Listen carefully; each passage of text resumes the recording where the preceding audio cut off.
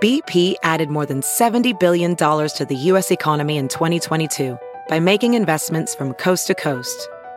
Investments like building charging hubs for fleets of electric buses in California and starting up new infrastructure in the Gulf of Mexico. It's and, not or.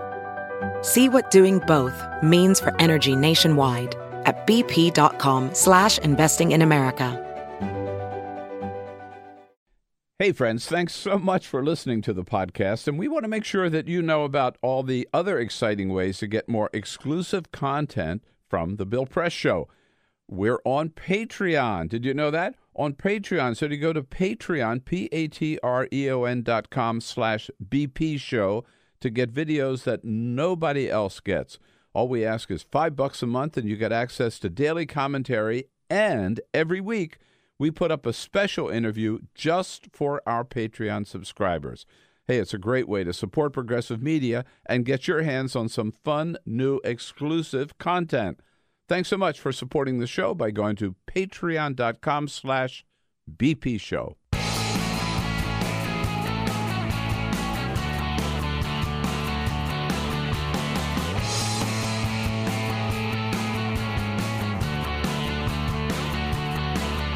Giving you everything you need to fight the Trump administration. This is The Bill Press Show, live at youtube.com/The Bill Press Show. Yes, indeed, that summit, on again, off again. Hey, it's back on again. Now, all we have to do is figure out who's going to pay for Kim Jong-un's hotel room. I think you and I might. Hey, what do you say, everybody? Happy Monday, June 4. Good to see you today. Thank you for joining us. It is the Bill Press Show, and we welcome you to it. And look forward to hearing from you a little bit later on all you think about the news of the day. There's lots and lots going on many fronts. Yes, indeed. It looks like there will, in fact, be a summit just a week and a day from now in Singapore with the leader of North Korea, the chairman of North Korea, and the president of the United States. Meanwhile, Donald Trump's attorneys are out all over the place over the weekend, arguing that Donald Trump is above the law. He cannot commit a crime. He cannot be charged with a crime. He cannot be subpoenaed. He cannot be forced to testify. He can do whatever the hell he wants because, didn't you know, he's the king. He's there by divine right, and nobody can touch him. That's what his attorneys say. I haven't seen that kind of a divine right statement since the days of Louis XIV in France. We'll bring you up to date on all the news, all the outrages, and all the good news to the extent that there is any. Some good news on jobs, by the way. And look forward to hearing from you. Everything you think, what do you think about the news of the day? You tell us. You know how to do so. Go on Twitter. Send us your comments on Twitter at BP Show. At BP Show. Hope you had a great weekend. Are ready to dive into another busy week, which we will do together.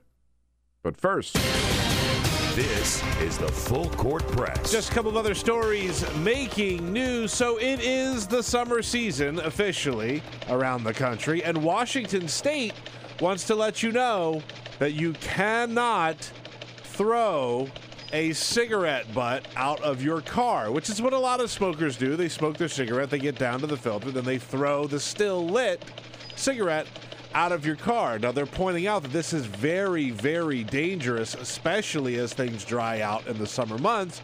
So Washington State now has a fine for throwing cigarette butts out of your car. How much will it cost you if you throw a cigarette butt out of your car and you get caught? There's no money could...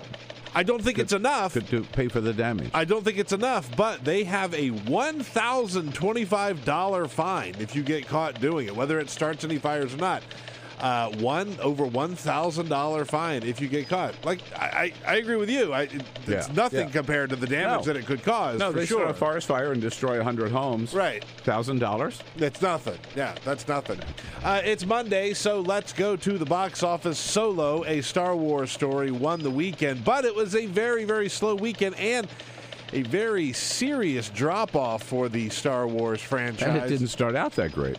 Remember, it started out okay. Yeah, we talked about it last week. Considering how much money they spent on this movie, right. It's not making it back. They spent something like $300 million on this movie, and it is not making it back. It only made $29 million over the weekend, which is not a lot of money for a Star Wars movie.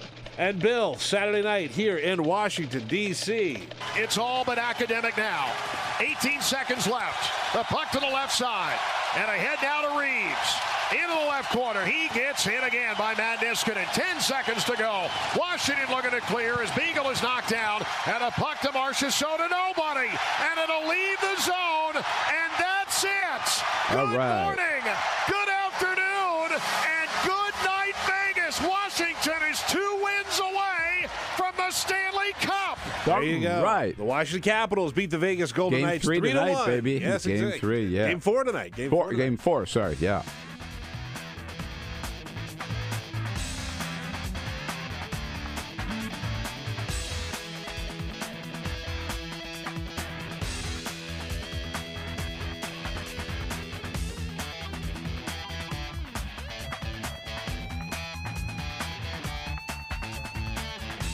This is the Bill Press Show.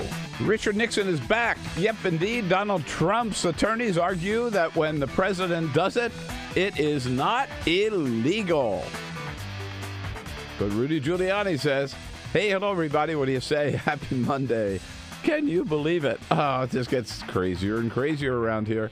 It is Monday, June 4. Good to see you. Hello, hello, hello, and welcome. Welcome to the Bill Press Show.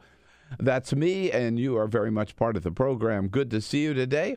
Hope you had a good weekend. I'll tell you, it rained cats and dogs here in Washington, D.C. both days, yet particularly yesterday. It started raining in the morning, never stopped. But maybe you had some sunshine or a little drier weather wherever you were and made the most of the weekend. And now let's jump into it because we got lots and lots to talk about. A lot going on with the summit.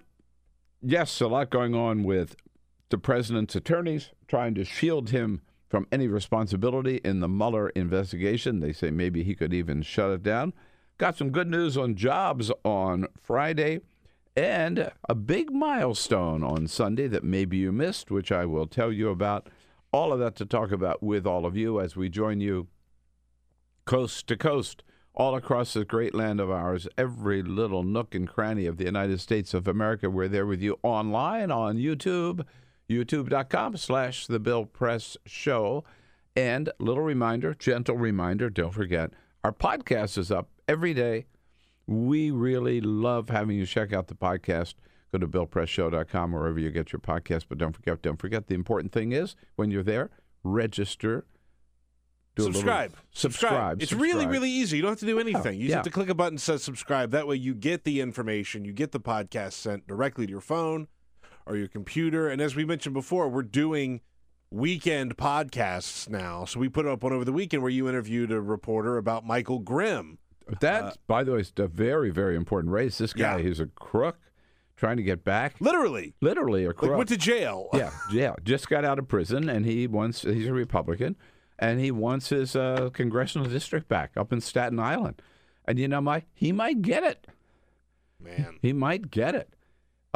He's a real Trumpian candidate. Trump is not endorsing him. He's endorsing the other guy. This guy sounds like Trump, and he might get. So that was a very interesting race, which I didn't even know about. But that was up again over the weekend. So we're there online. We're also there with you, of course, on the radio. Statewide in Indiana on Indiana Talks, and all over the Chicago area, greater Chicago area on WCPT, the progressive foghorn of Chicago, booming out there loud and strong every day. And, of course, look at you on Free Speech TV. Yes, indeed. We start with this just absolutely outrageous claim by the president's attorney. So this memo was leaked to the New York Times. By the way, it was leaked to the New York Times. It's a letter, a 20-page letter memo to Robert Mueller from in January. Two of the president's attorneys, Jay Sekulow and John Dowd. John Dowd, who has, since resigned because he didn't like what Donald Trump was saying about the Mueller investigation. But at the time, Sekulow and Dowd wrote this letter to Robert Mueller, 20-page memo, where they make some unbelievable claims. They claim, first of all, that the president, the question is, will Donald Trump have to voluntarily meet with Robert Mueller and answer some questions? Would he answer a request to come meet with him? And what about if the president were subpoenaed to meet with the special counsel?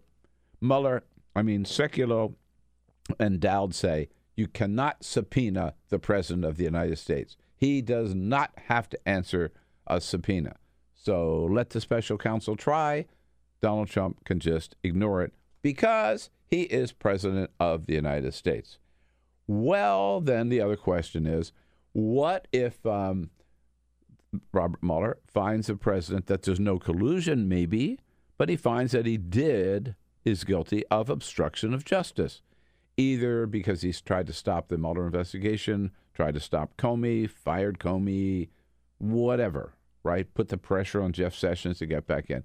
Obstruction. They claim in their memo, the president cannot be charged with obstruction of justice. He cannot be charged with that. Why?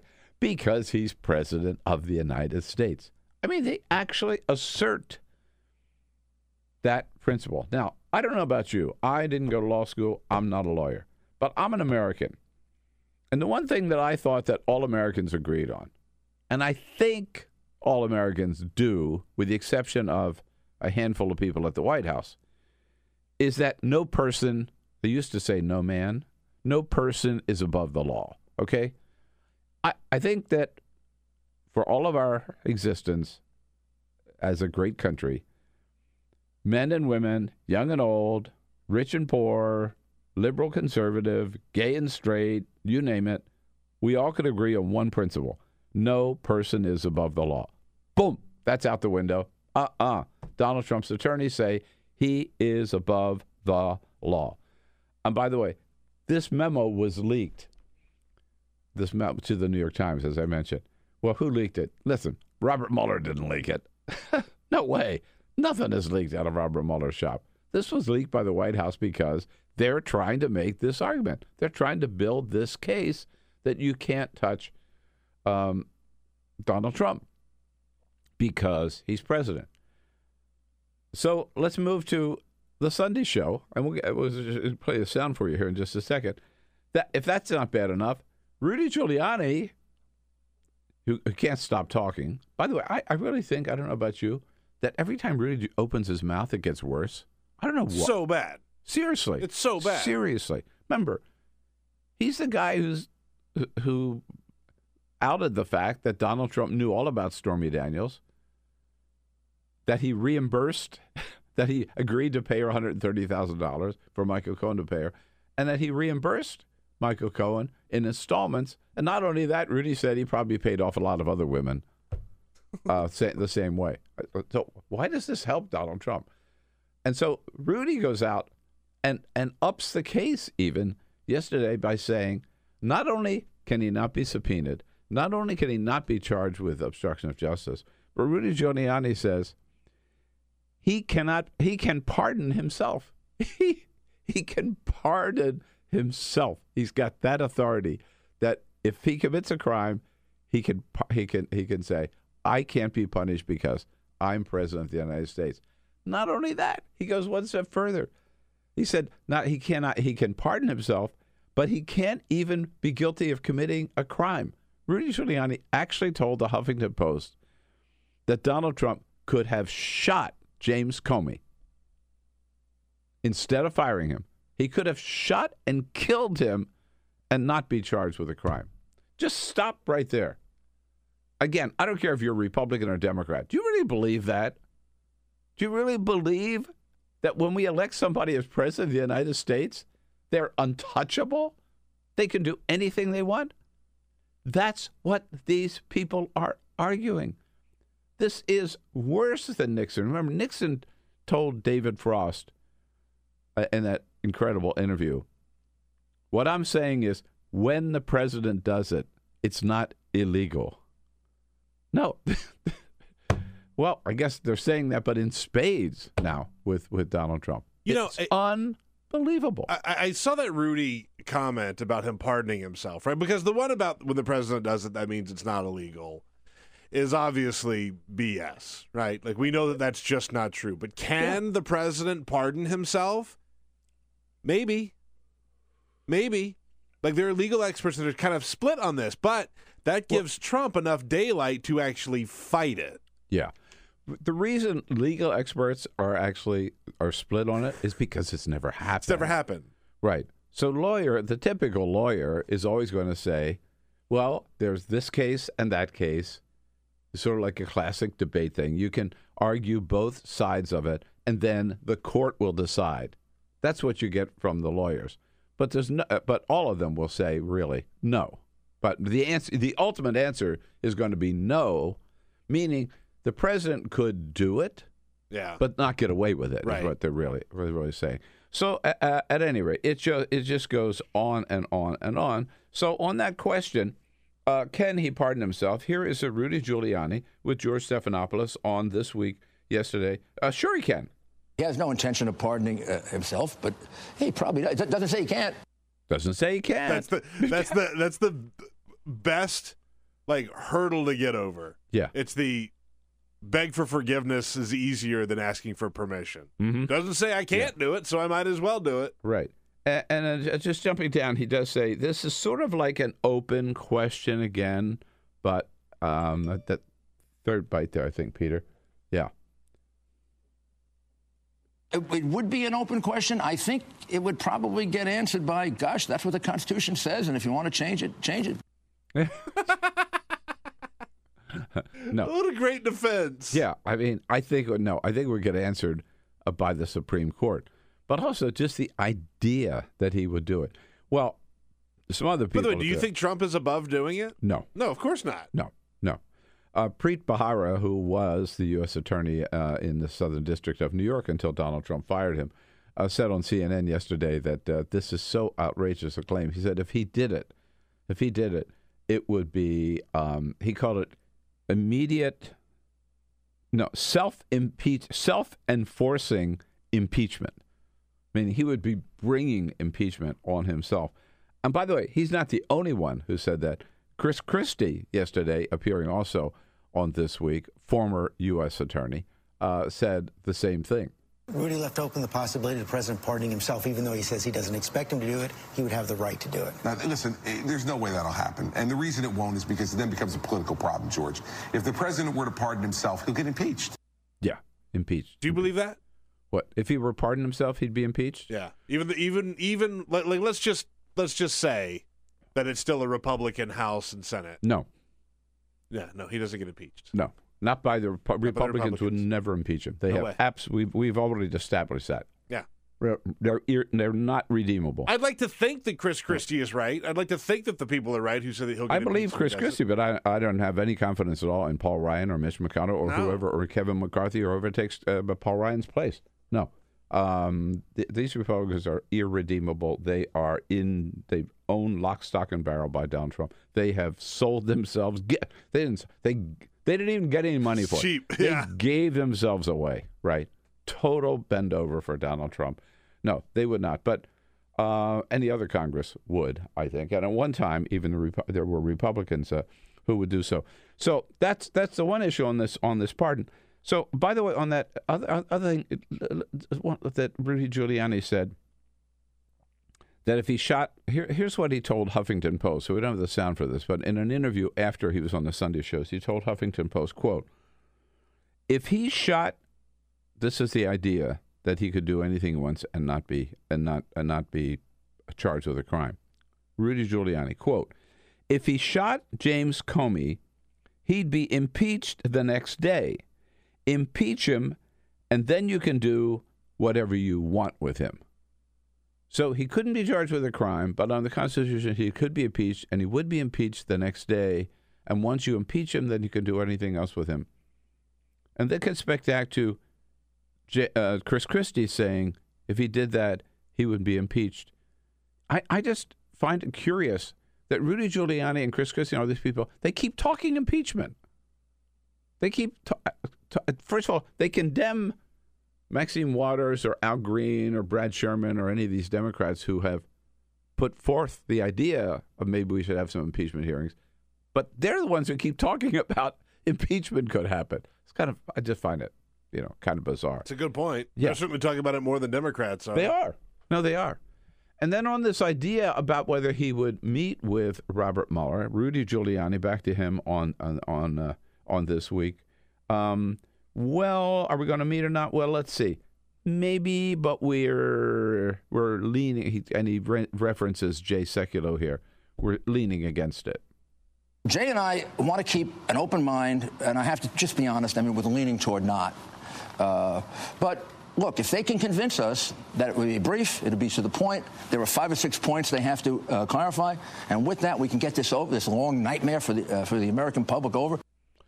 Now, imagine being so consumed with yourself that you think that you could go to a federal prosecutor and with a list of demands and say, if you meet this list of demands, then I'll speak with you, but not for very long. Right.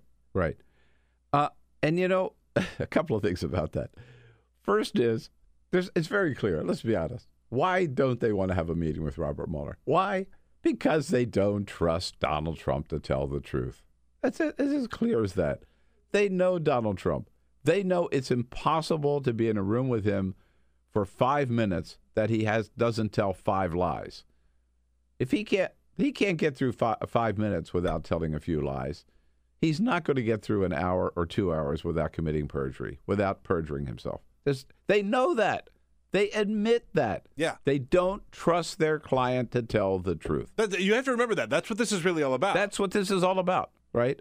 Okay, number one. Number two, did we learn anything from Bill Clinton? I mean, this was the same argument that Bill Clinton, he's too busy, they made for him. Oh, he's too busy.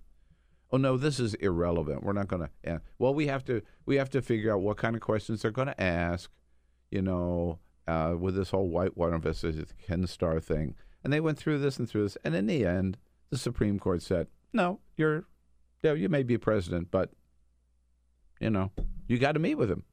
And so they did, and they sat down. So I think eventually Donald Trump is going to have to sit down with Robert Mueller, and they can make all the arguments that they want. They're not going to hold up because, again, I do come back to, at least I believe, in this country, we still believe in the principle that no person is above the law. And final thing on this, I got to say, and I made this point yesterday on MSNBC with Alex Witt. I love doing Alex Witt on the weekend. She's really, really, really good. I keep coming back to what Trey Gowdy said. Trey Gowdy from South Carolina, hardly a liberal Democrat. I mean, he's a real Trumper, right-winger, stepping down. And Trey Gowdy said, look, they ought to, if the president is as innocent as he says he is, if nothing really happened, if they have nothing to be afraid about, why don't they just let this investigation take its course? Why are they acting so guilty? I think we have to keep asking that. They are acting like the guiltiest people who want to avoid answering any questions because they know they're going to get caught. It just doesn't add up. So here we face it. And I think you talk about, everybody says, oh, one of these days we're going to be in a constitutional crisis. I think we're there. I think we are in a crisis when the president's attorneys are out there arguing, and not just on a talk show, a 20-page memo they sent to the special counsel asserting that remember this, what they're saying is that their guy, Donald Trump, elected by the American people, because he's in the Oval Office, he can't be touched. He's above the law. He doesn't have to answer a subpoena. He can't be called to testify. He can't be charged with a crime, can't be charged with obstruction of justice. He can pardon himself. I mean, this is incredible what they're asserting. And that's where we are today. By the way,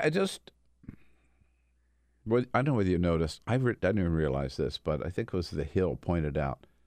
Yesterday at noon, Sunday at noon, was the anniversary of 500 days of Donald Trump. Oh, geez. Think about that. And you know what I've been thinking ever since is, what did he accomplish in 500 days? I honestly cannot. Let's run down the list. Right. Now, I invite you to do so. Send us your comments on Twitter at BP Show. I'll tell you one thing. I can list lots of bad things that he did.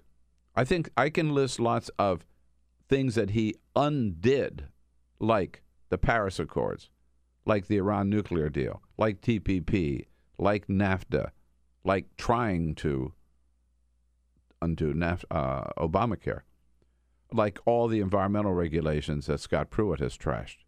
I can list lots of those things. But what did he positively do? What good has Donald Trump? Name one good thing that Donald Trump has accomplished. I would not list tax cuts for the wealthiest of Americans as a good thing. And I would not list putting Neil Gorsuch on the Supreme Court as a good thing. But those are two things that he's accomplished on that side of the ledger, if you will. Otherwise, it's just been trash and burn for 500 days.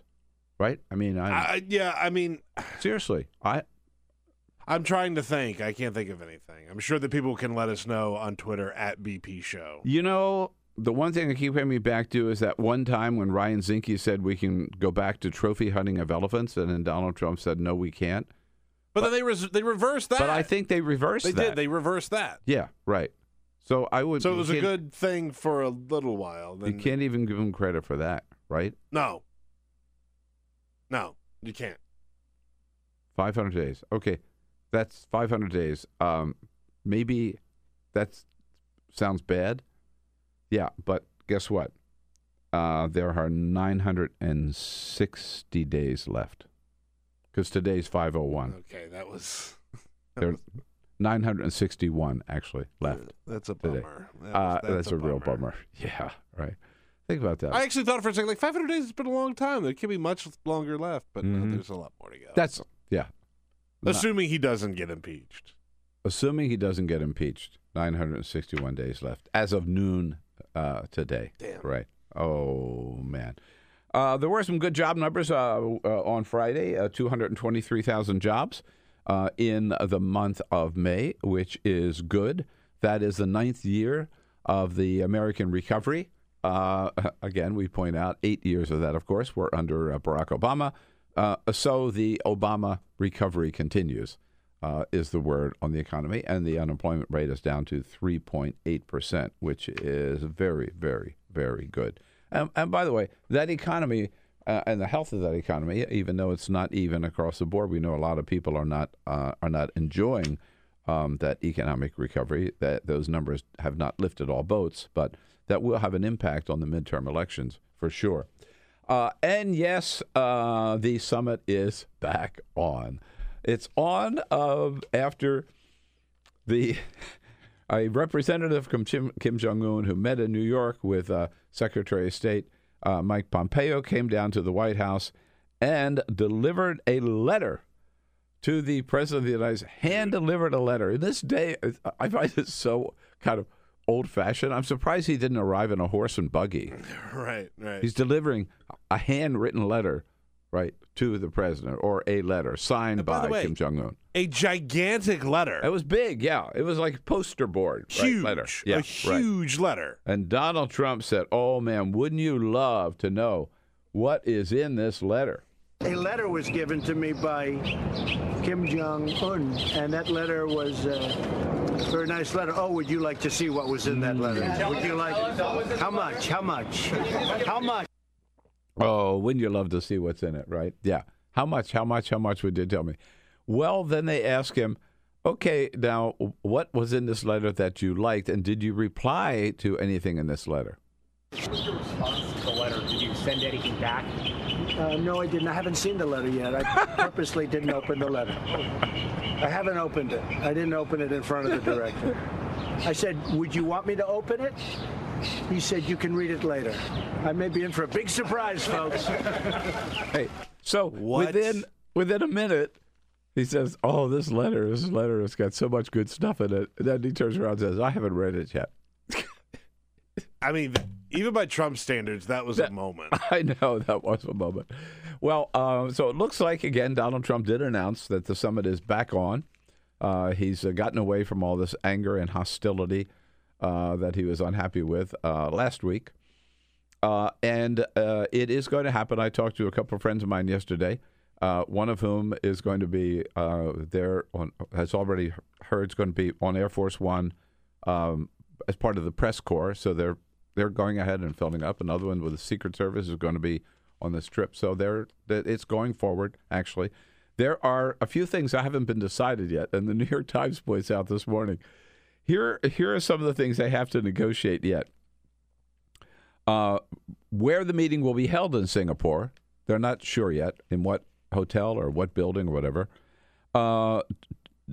From that to which leader sits where at the table, who is allowed in the room with them, the number of meals and breaks, and what to use in a toast between the two leaders, because Donald Trump doesn't drink alcohol. So will it be like orange juice or what?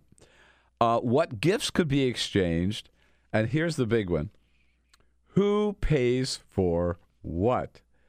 Because the North Korean officials do insist and have insisted in the past that the host government pay for Kim Jong-un's hotel bill, which reportedly could cost as much as $6,000 a night. He likes fine accommodations. By the way, so does Donald Trump. Sure. I think that's probably expensive even for Mar-a-Lago. But they said for example, when the delegation went to South Korea for the Olympics, from North Korea went to South Korea for the Olympics, the South Korean government paid the hotel, meal, and transportation expenses for the North Korean delegation.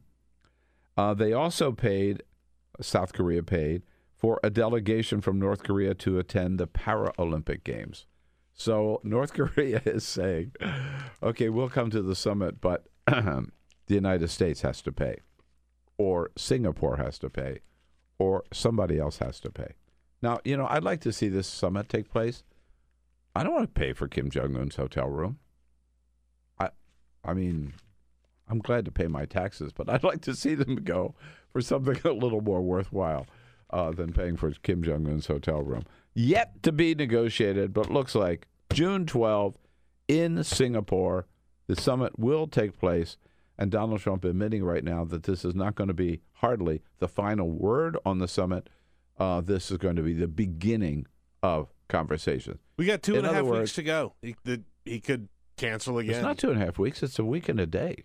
Oh, is it a week and a day? Yeah, I guess that's right. Today's the 4th. Yeah, for some reason I was thinking it was the 21st. I got the 12th backwards. Right. Yeah. No, he could change this. By the way, he could change this. This summit could still fall apart. Absolutely. Yeah, it could. But even if it goes forward, he says, you know what? It's going to be the beginning of a conversation. You know what that means? It's going to be one big photo op.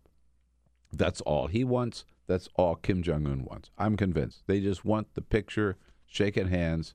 They could do that and then walk out. By the way, I want to play one final clip we didn't have time to play earlier. Yeah. Bill Richardson was on this week, and he says that is going to be the thing that everybody should fear, it turning into a photo op. I believe the danger now is that this will be a gigantic photo op. That's all it's going to be. Yeah. That's all it's going to be. And nobody knows North Korea better than Bill Richardson. I'm glad to hear that he and I are saying the same thing on this, right? Indeed. Well, one thing that's big news also we haven't had a chance to talk about yet is Donald Trump is back on tariffs. Trigger-happy, tariff-happy against Mexico, Canada, and the EU. Megan Cassella from Politico joins us next to talk about what these tariffs are all about and who will they hurt and what these other countries might do in response. Stay tuned. Quick break. We'll be right back here. Monday edition of The Bill Press Show. This is The Bill Press Show. And on a Monday, June 4, The Bill Press Show coming to you live from Washington, D.C. Great to see you today. And thank you for joining us. We're brought to you today by the International Association of steelworkers, United Steelworkers, and their international president, Leo Gerard. The United Steelworkers, North America's largest industrial union, representing 1.2 million active and retired members. Check out their website at usw.org. And talking about tariffs, they are big supporters of the president's tariffs on steel because they believe it will help their members and help the steel industry, the American steel industry, bounce back. There are others with a different point of view. We'll hear from some of them today. And Megan Cassella joins us from Politico, who covers this issue for Politico. Megan, it's good to see you. Thanks for having me. Meanwhile, just catching up with some of the things we talked about in our first half hour. Peter? Yes, indeed. We are on... Check the comment line. Yeah, we're on Twitter at BP Show, at BP Show. We just tweeted out a poll asking you, will Donald Trump try to pardon himself? Two answers there that you could choose from, yes or no. We've already had, it's only been up for a couple minutes, but we've already had several votes. As of now, 91% say yes, 9% say no. About all the impeachment talk, by the way, that you were talking about, Phil says impeachment talk from the GOP is a dog whistle for the fan base to turn out in November so that they can save their president. Also, David on Twitter says the question I want answered is, so what crime is he pardoning himself from? The fact that Rudy is putting this balloon up means he must think they have something on him. Yeah, that's what I keep coming back to. Yeah. Why are they talking about Donald Trump pardoning himself? Yeah. Or being impeached? Find us on Twitter at BP Show, at BP Show. You can weigh in on any topic at any time. So, Megan, are we in a trade war? I would say not yet. I think most economists and lawmakers you'll talk to will say not yet. But the tricky thing is where things are going to go from here. We have Trump last week imposing tariffs on allies. There's also a number of actions against China that the administration is planning to carry out. Those allies and China have all pledged to retaliate. And so I think the interesting question is going to be, once that retaliation moves forward, will the U.S. administration move forward again to impose more tariffs or other restrictions, or will things sort of level out after that? But some of them have already you said they've pledged to. Some of them have already done so, haven't they? I mean, absolutely. Yep. They all said last week it was Canada, Mexico, and the European Union who had been hoping to escape these tariffs. That the administration said we're going to go ahead and impose them, and those became effective on Friday. And all three said that they have these retaliation lists ready. They know exactly what they're going to do in order to respond. So how does a tariff work? What does a tariff mean? Because we keep hearing this phrase thrown around. But sure. I mean, literally what it is give us an example of a product and how it would change what people pay for it. Sure. Yes. So steel that's coming into the United States. The president wants and is now imposing a tariff, a 25% tariff on a steel product that's coming in. That's supposed to dissuade consumers from purchasing and manufacturers. So in other words, we would, if that comes in from Canada, right, you'd have to pay 25% more than you pay today. Certainly. Okay. So if it's a $40 product, it's going to cost $50 now with the tariff on it. It's supposed to be a way of encouraging manufacturers and consumers to purchase domestic steel. But then that cost trickles down. So, many economists will say tariffs are solely a tax on consumers, that companies are sort of they'll take the hit for a little while, but then they'll pass it off to their consumers. Those are, products that include steel, like autos. But then if you think of a company, even like Walmart, even if you're just buying any product from Walmart, they're using steel in their shelving and that sort of thing. So that's still a cost that they're going to take, and other their prices will increase. And then the other countries will say, for example, Canada might say, what, wheat that we're exporting or something. They'll slap a tariff on something that we're exporting. Absolutely. So they have a whole list of products ranging from, of course, a number of steel and aluminum products, but also miscellaneous things like aftershave was on the list, and whiskey, I think, was on the list that they put forward. It's billions of dollars worth of goods. And what they're trying to do is say, okay, you're hitting us this way, we'll hit you right back, in a way of making it harder for U.S. producers to sell their products in Canada. We heard from a lot of different farmers, but Here's one farmer from Central Valley of California who's talking about the impact this would have on his crops, his business. With these tariffs, it's going to make the product too expensive for the consumers in Mexico and in Canada and in the EU. And what's going to happen is we're not going to be able to sell all of our crop. And that's going to be like across the board with a lot of farmers. You mentioned whiskey. I understand one of the things that I think the EU is saying, Kentucky bourbon, right? Yep. They're going to slap a tariff on Kentucky What's bourbon. more American than that? There you go. Kentucky bourbon. Yeah, right. Absolutely. Yeah, these countries are targeting all sorts of agricultural products. One, because farmers are a huge part of President Trump's base, and they want to choose sort of politically sensitive goods in an effort to try to get, the administration and Congress to react and try to protect their constituents. So this whole idea, what's the alternative to tariffs, I guess? I mean, the free trade, is that where people just freely exchange, but then you end up with, I mean, what the president, I don't understand this, I must admit. When the president says, well, there are these trade deficits and they're being unfair to the United States and we're the losers the way things are now, which is why we have to slap these tariffs on. Mm-hmm. Do we have a trade deficit with all of these countries? We do, and with Canada, we often have a surplus, but the president and Canada use different numbers. Right. With other countries, Mexico, it's fairly the biggest one. But, everyone says that trade deficits aren't any marker. They shouldn't be used as an indication of how healthy an economy is, of how healthy a trade relationship is. One thing, for example, that makes the U.S. deficits larger is that the U.S. dollar is very strong compared to other currencies. So that's something that, you wouldn't want to fault the United States for. So we always have had free trade with most of these countries. The World Trade Organization has been in place, and trade deals like NAFTA have been in place to try to get those tariffs as close to zero as they can. The alternative in this situation, the root of the issue, most people agree across the world that it's China's overcapacity of steel and overproduction of steel in this case. And so, critics of the tariffs say that the alternative is to get allies on our side and to have everyone work together to combat Chinese trade, steel practices and that sort of thing. But, the president has sort of bucked all of that and instead moved forward unilaterally. Well, now, is there any forum? Is it the World Trade Organization?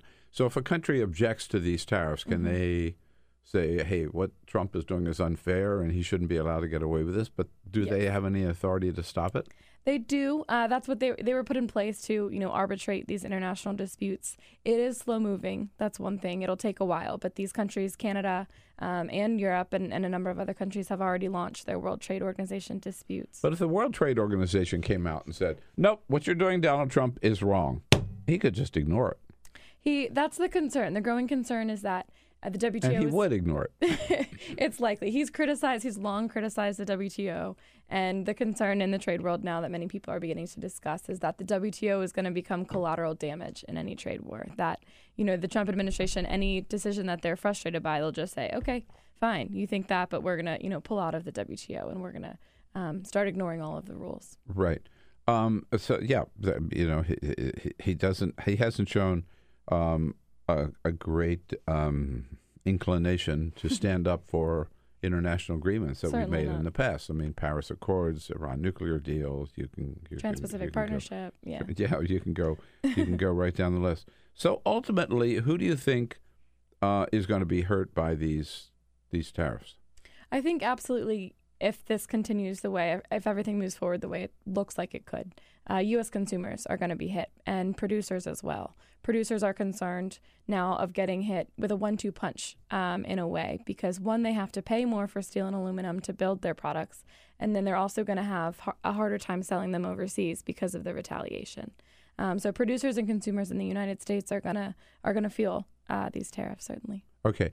Now, some people say, and I saw that Larry Kudlow, the president's chief economic advisor, said over the weekend, don't get too upset by these tariffs. It's really no big deal. I mean, this is not a trade war. I mean, we're just starting a negotiation. I think he referred to it as a family feud, sort of like with Canada. Like we're really buddy. We're great friends. We're just trying. And I also saw Prime Minister Trudeau said, nonsense, right? This is serious stuff. Don't try to downplay this, right? Yeah, it was interesting. You know, Prime Minister Trudeau, normally soft-spoken, very, trying to have a good rapport with the president. This was sort of, it seemed like the straw that broke the camel's back in a way, that we saw him come out last week and was very forceful. His foreign minister had some quote to the effect of, we need to underscore how truly absurd these tariffs are.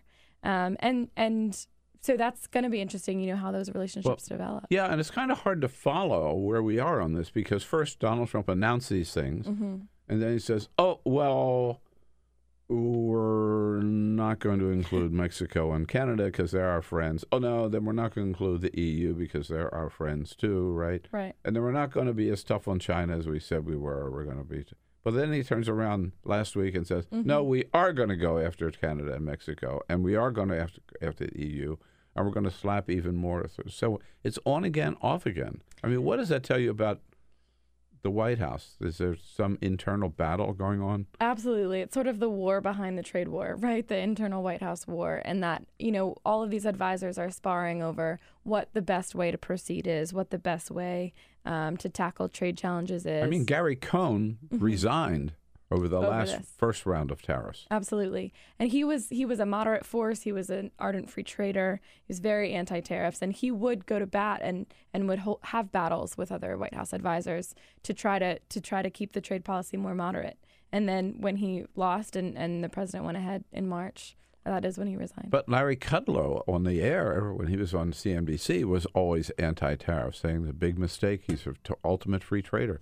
So what does he do? He's caved in or changed his mind? I think it seems, from what I can tell and from what some of our reporting shows, he has those views that Gary Cohn did. He's, anti-tariff free trader, as you say, but he's not as willing to stick his neck out as Gary Cohn was. It seems like he's sort of more of a compromiser and trying to say, well, there's all these different views. What can we do that makes everyone sort of happy? And then Steve Mnuchin also at one point was saying, no, we're not going to go to war with China.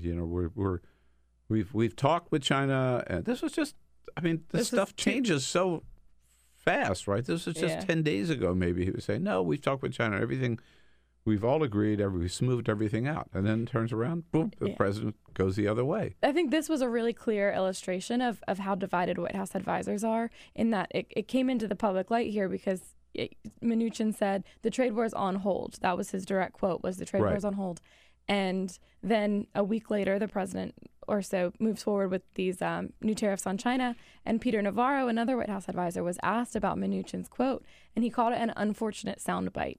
And there was clear frustration on both parties, and they really let it spill over to the public view how divided they are on some of these trade policies. Well, ultimately, I guess the hardliner is Trump, right? Even asked, there's all these different advisors, and we asked the White House last week, who is ultimately in charge of all of this? And some people say no one, and then, others say the final arbiter really is Trump himself, and his mind could change by the hour. And to what extent is all of this wrapped up in NAFTA? It's definitely going to influence how the NAFTA renegotiation is going. And the concern is that could also push Trump to withdraw from NAFTA, as he had threatened last year. But he's since sort of walked that back a little bit until now. Part of the reason Canada and Mexico got that initial exemption or a break from the tariffs, they weren't going to be hit right away, was because the administration is working on the NAFTA talks. And they thought that, in that venue, they could work on some of these issues with the trade deficit and with steel and aluminum and that sort of thing. But Wilbur Ross, when he was announcing the tariffs last week, said that it was largely in part because they hadn't made enough progress on NAFTA. And now, Canada and Mexico have almost no incentive to bend to any of the U.S.'s NAFTA demands if they're already getting hit with these tariffs. So when Wilbur Ross is awake,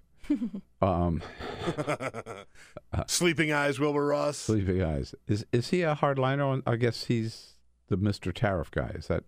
He is a hardliner on China.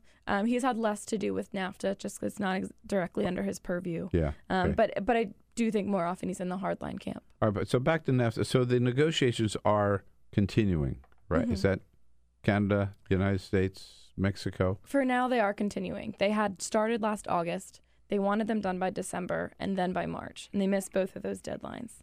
And then because of a series of these statutory deadlines laid out in some congressional legislation, if they wanted any chance of passing a deal through Congress this year, they had to finish by mid-May. Then they missed that deadline too. So even though negotiations are ongoing, there's no clear indication of when they'll wrap up or how or whether and when Congress would pass it. And at this point, it would be the new Congress. So it could be a Democratic Congress. It could be a very different makeup from the current Congress. Overall, is there any fair evaluation of whether NAFTA has been good for American consumers, good for American workers, jobs, or not? Overwhelming analysis says that it has been, but that there, of course, are those who have been hurt by NAFTA. That there's two sides of it, but that there's stronger evidence that it was a net benefit for the economy. How about for American workers? I mean, labor unions are still 100% opposed to NAFTA. Right, certainly. I think when economists analyze it, they say the benefit for consumers, for prices, and the economy overall, that outweighs the jobs that were lost. Other jobs are dependent. But it did mean on a lot of jobs. I remember Ross Perot, that giant sucking sound. That giant sucking sound, right. Certainly. Were those jobs going south of the border and to those maquiladoras, a lot of them right along the border? Certainly. Right? They were far from the border, but they were Mexican jobs now, not American jobs. I think that's continued. There were jobs lost and also jobs created as well. But the NAFTA thing is also, it's one of those things that Donald Trump and Bernie Sanders kind of saw eye to eye on if you look at what they said during the campaign about, American work. I think they sort of were coming at it from two different viewpoints, but they were certainly American trade deals, which have hurt American workers. Yeah. And so that raises the issue of TPP, which is where now? Is it still on? It's the other 11 remaining countries have moved forward. They signed a deal. They're moving forward, and that's coming into fruition right now. The U.S. is outside of it, but the other 11 remaining countries, they suspended some of the provisions that were U.S.-specific or U.S. demands, but have said that they'll put them back in place if and when the U.S. wants to rejoin. Right. Doesn't look like this administration wants to do that, but it's there. Okay. And so it's the U.S. and Mexico and Canada with NAFTA, and then the Asian countries with TPP. And now, in terms of the trade war or whatever it is with the European Union, what are the big issues there, and where are we? And have they retaliated? Germany, France, UK, and what do we hear? Yes, they say they're retaliating as soon as they can. As soon as they can. They have a whole list of things. Again, they're picking those politically sensitive goods. The Kentucky bourbon, Harley Davidson is from Paul Ryan's district. Oh, okay. So they can cherry pick, if you will, American goods that are being sold, that are popular in Europe, being sold in Europe, and slap a tariff on those. Absolutely, and that's exactly what they're going to do. They're picking goods that will hurt specific districts in the U.S., and they're also picking products that won't hurt European consumers or producers as much because they have a domestic supply. Right. That's interesting. Go through and see what is made in. We know the bourbon made in Mitch McConnell's district. Yep, exactly. You say the Harley Davidson in Paul Ryan's district. Yep, absolutely. A number of agricultural products as well because of farmers and red state lawmakers who. And so that's I guess what a trade war is. That they then discontinue back and forth and keep upping the tariffs and adding products, and then. Absolutely. So, I don't know. When I talked to some people, what I think was interesting was I talked to someone once who gave the quote, the trade war is going to be dependent on what happens in round two. Round two is going to be interesting. So we have the first set of tariffs and the first set of retaliation. And so then if we enter a round two, that maybe that's where, people might be more willingly using the word trade war, that we're clearly on our way there, but things could level out by then. They could, the two sides could negotiate and work out some other deal. It'll be interesting to see sort of where things progress from the tit for tat that we've already seen. At what point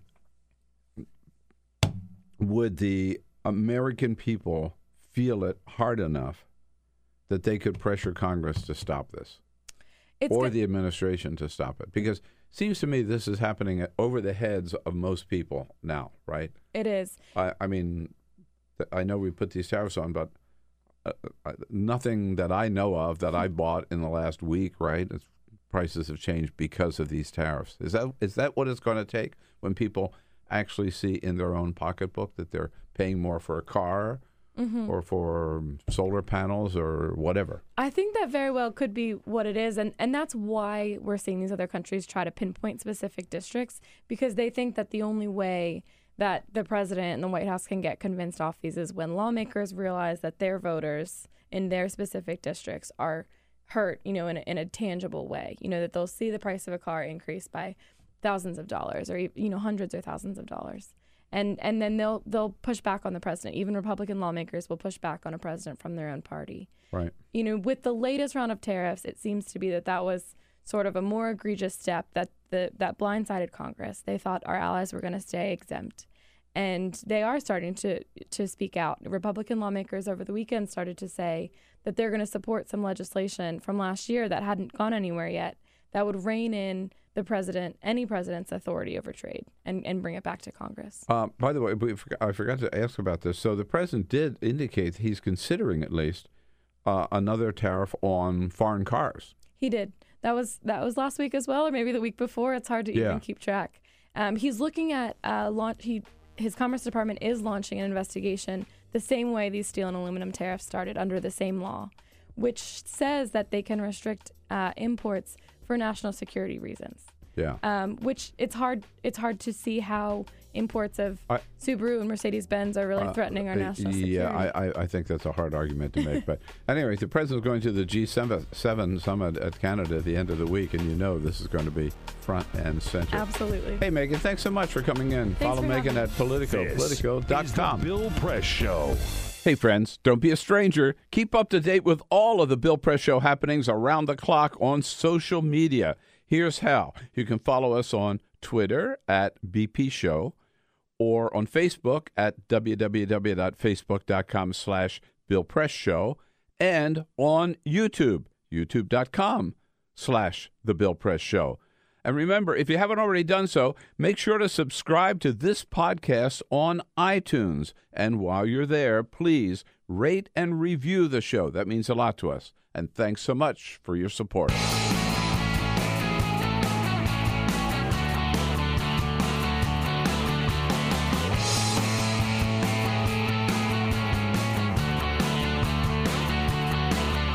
Giving you everything you need to fight the Trump administration.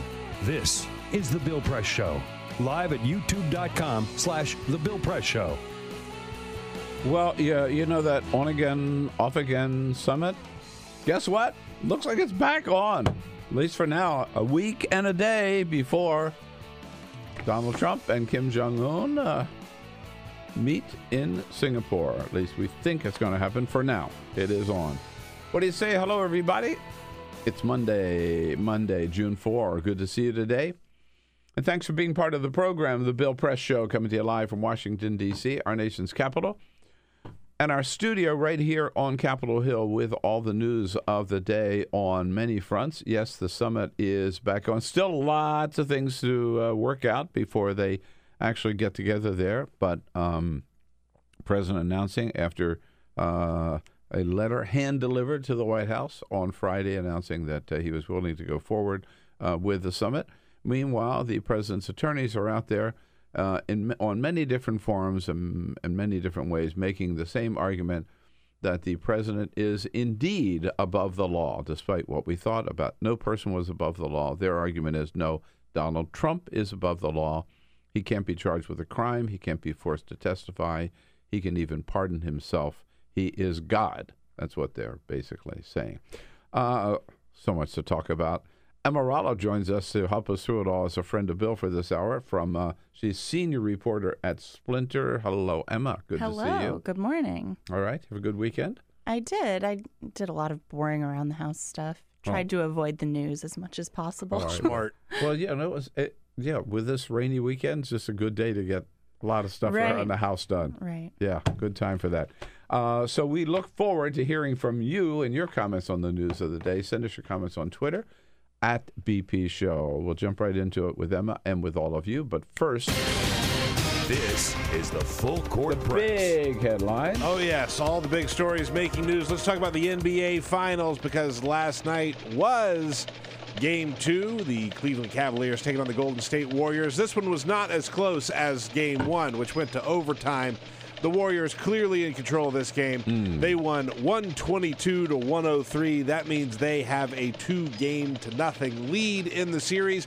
One big reason they are up, Steph Curry. Curry, far hash mark, crossover dribble on Love. Floats it over to Draymond, back to Curry. He'll quick release. It's up, it's good, and he got fouled. He got fouled by Kevin Love. Curry! A 4-point play for Steph Curry last night. He set an NBA Finals record by making nine three-pointers over the course of the game. Yeah. That'll win you a championship. So they are up 2-0. Can the Cleveland Cavaliers and LeBron James bounce back? Stay tuned. If you are looking for a change of pace, why not move to Vermont? Last week, Vermont Governor Phil Scott signed a bill into law that will pay you $10,000 if you move to Vermont and then work remotely for an employer out of state. Yeah. So, Bill, my question is, would I be able to do this job from Vermont? I'm trying to figure out if I can telecommute from Vermont. I don't think so. But if you can do that, if you are able to we could move the whole operation to Vermont. Why not? If you are someone who can telecommute and you do work from home, move to Vermont. They'll give you 10 GER to move there and continue to work. It's called the Remote Worker Grant Program. It takes effect at the beginning of next year. It helps cover moving, living, and work expenses. You can buy computer software, hardware, internet, access to a co-working space, whatever it is you need to do to make it work. Vermont will make sure that you have it. And Ben and Jerry's are there. And Ben and Jerry's are there. And Bernie's there. What else could you possibly want? Exactly. By the way, one final story. Simon Cowell, I know you're a big fan, Bill. Simon Cowell said that he has not picked up his cell phone in 10 months. He doesn't use his cell phone anymore, and he says he's never been happier. I find that hard to believe. I think that's probably right. Think so? Well, I mean... Yeah. Leaving it... I believe it makes you happier, yes.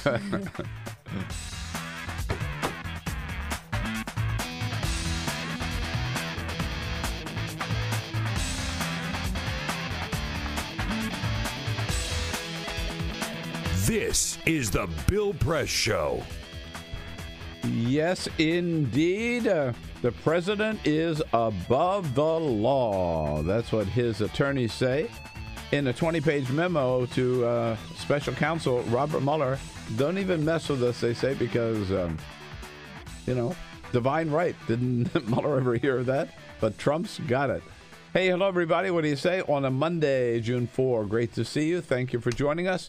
Thanks for being part of the program, The Bill Press Show, live from Washington, D.C., and joining you all across this great land of ours, everywhere in the United States. We're there with you online, on YouTube, youtube.com/The Bill Press Show.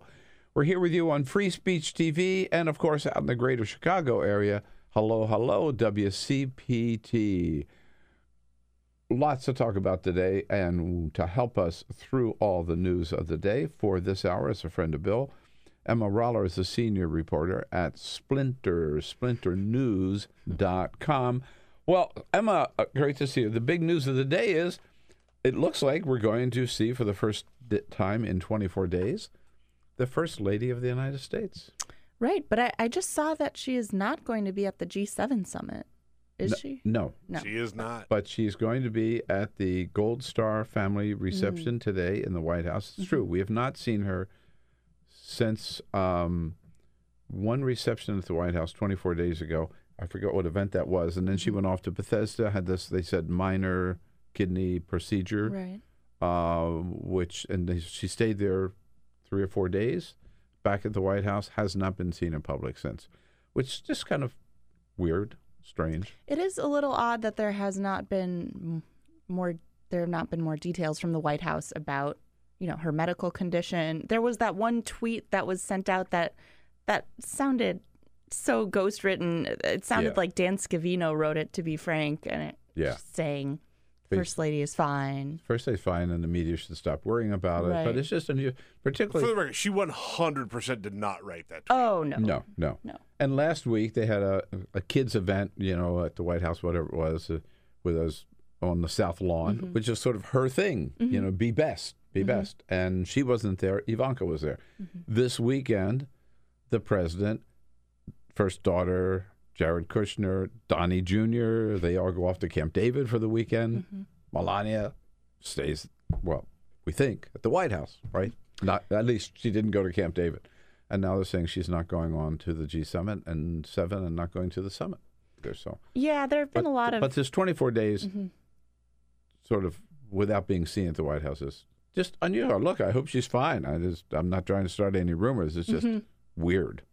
Yeah, there have been a lot of conspiracy theories flying around. I know. That, it was a cosmetic operation, or that she has left her husband. I don't necessarily buy any of that, but it is odd nonetheless in this, 24-hour media cycle. It's odd to me that Trump has not tweeted about it himself, since he finds time to tweet about any other number of things, from Roseanne to whatever. I just want to be clear, by the way, I am not opposed to this show becoming the Alex Jones show, where we just start trading conspiracy theories. Yeah, I'm totally on You board. do have a really good Alex Jones impersonation. Any reason I could bring out the Alex Jones impression? Folks, we all know what happened to Melania. We all know exactly what happened to Melania.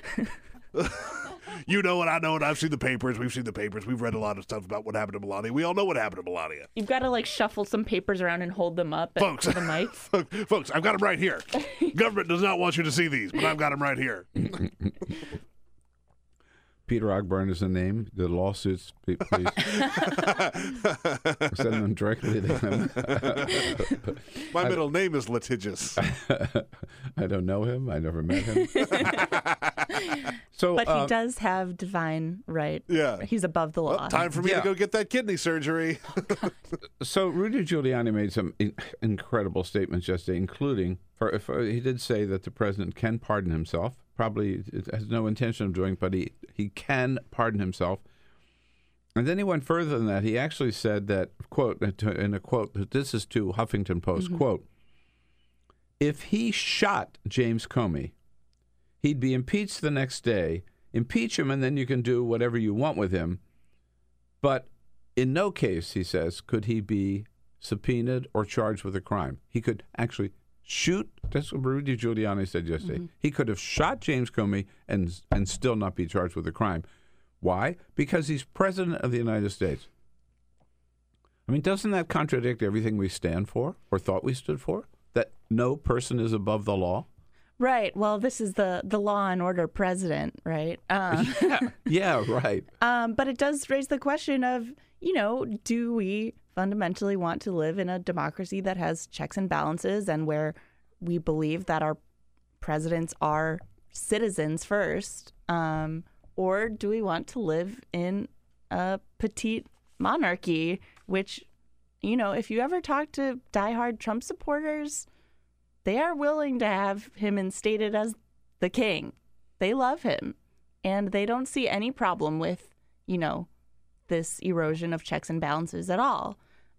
So that is kind of the core question in all of this to me. And the fact that Rudy Giuliani is the person we are looking to, speaking with, not, he's not a Supreme Court justice, but the fact that he's the guy that is setting these new standards or setting this precedent for us is just so laughable. I don't know. It's just, sometimes you have to sit back and think about what a weird hellscape we live in. Well, again, we play this game too many times. Every time we do, we say we're not going to do it again. But imagine if somebody had made that argument about Barack Obama or Hillary Clinton. Rudy Giuliani would be leading the pack of people saying, I'm a law and order person. I'm former U.S. attorney. I can tell you this is utter nonsense. Right. Of course he would, right? But so Jay Sekulow, John Dowd sent this 20-page memo to Robert Mueller where they're asserting the president cannot be subpoenaed, doesn't have to testify, can't be charged, and then Rudy can't be charged with a crime. They say he doesn't have to it's on and on. They're all really saying "l'état c'est moi," right? Right, and it doesn't. This is Louis XIV at his worst. Or, sorry, ranting on, but I watched a little bit of the famous Richard Nixon David Frost interview again last night, where Nixon said, "What I'm telling you is, when the president does it, it is not illegal." And everybody laughs Nixon off the face of the earth. And here's Donald Trump's attorneys who are asserting the very same thing. Yeah, and it is a cliche, as you said, but I'm just trying to picture, Valerie Jarrett talking to the press and saying, if President Obama shot, I don't know, fill in the blank, that would be allowed. But it does raise sort of an interesting question of at what point, presidential power has been given vast leeway over the past 10, 20, 30 years to use executive power to exercise America's will overseas, whether that means, Guantanamo, whether it means a black site prison in Thailand, whether it means, extrajudicial drones. The president does have killing power and does not get held to account for, say, civilians in the Middle East being killed by a drone. So that does raise the question of where do you draw the line? Is it if the president himself shoots someone? I think, yeah, and I think that's fuzzy, but some people, we can make that distinction that this has to do with national security, war, time of war, whatever. I wouldn't buy those arguments, but I can see that from some domestic crime here. If the president does perjure himself, if the president did obstruct justice, if the president did certainly shoot somebody, what Rudy Giuliani is saying that really is a reflection of Donald Trump saying he was not arguing that he'd be not prosecutable, but that his base would stay with him if he walked out on Fifth Avenue and shot somebody. This is just an extension of that statement. It is, yeah, taking it to the next step, maybe. I'm amazed that Rudy Giuliani keeps talking to news outlets in this way, and especially to HuffPost, which is, for the Trump administration, opposition media. But kudos to HuffPost for getting Giuliani on the record. He keeps saying things like this. I think just last week he said something to HuffPost that was like the equivalent of, it's not collusion, but even if it were, that would be fine. Well, let me tell you, Rudy Giuliani was hired not to be a lawyer. He was hired to be a big mouth on television. I mean, there's no doubt. And so he's doing what Donald Trump wants him to do. I don't believe it helps Donald Trump at all. Rudy Giuliani, we talked about this earlier, is the guy, remember, who said, oh, no, Donald Trump knew all about Stormy Daniels. Oh, yeah, he approved paying her $130,000. Oh, yeah, he paid her back in installments. And, oh, yeah, and by the way, he probably paid a lot of other women, too. Now, why does that help Donald Trump? Right? Well, here's my theory on that. It's that Donald Trump obviously does not know anything about the first thing about governing, doesn't know the first thing about politics. What he does know is what makes for great TV. And Rudy Giuliani, whatever you say about him, he's making for great TV right now. And we're all engaging in this gigantic spectacle that seems like a spectacle but has very human, very real consequences. Yeah, he is. If you can book him for tomorrow, Peter, I'll take him as a guest. It's really funny. Over the weekend, I watched on Netflix. Well, if he'll do HuffPost, he'll do the Bill Press show. Sure. He probably would, honestly. Yeah. On Netflix, they have that David Letterman interview thing where he sits down. My next guest needs no introduction. He did Barack Obama first, and he's in a lot of other interesting people. He did the one that they released over the weekend was Howard Stern. And because Stern used to have Trump on his show all the time, all these tapes that we're hearing of Trump saying these horrible things came from when he was doing Trump's show. And Stern said he is the greatest guest of all time because he knows what people want to hear, and he knows how to be really open and sometimes crass and honest and all this stuff. But it's very unfiltered. And they talked about sort of how both he and Letterman had him on the show all the time as a guest, and how it's a lot different now because, the country is going to hell because of this great guest.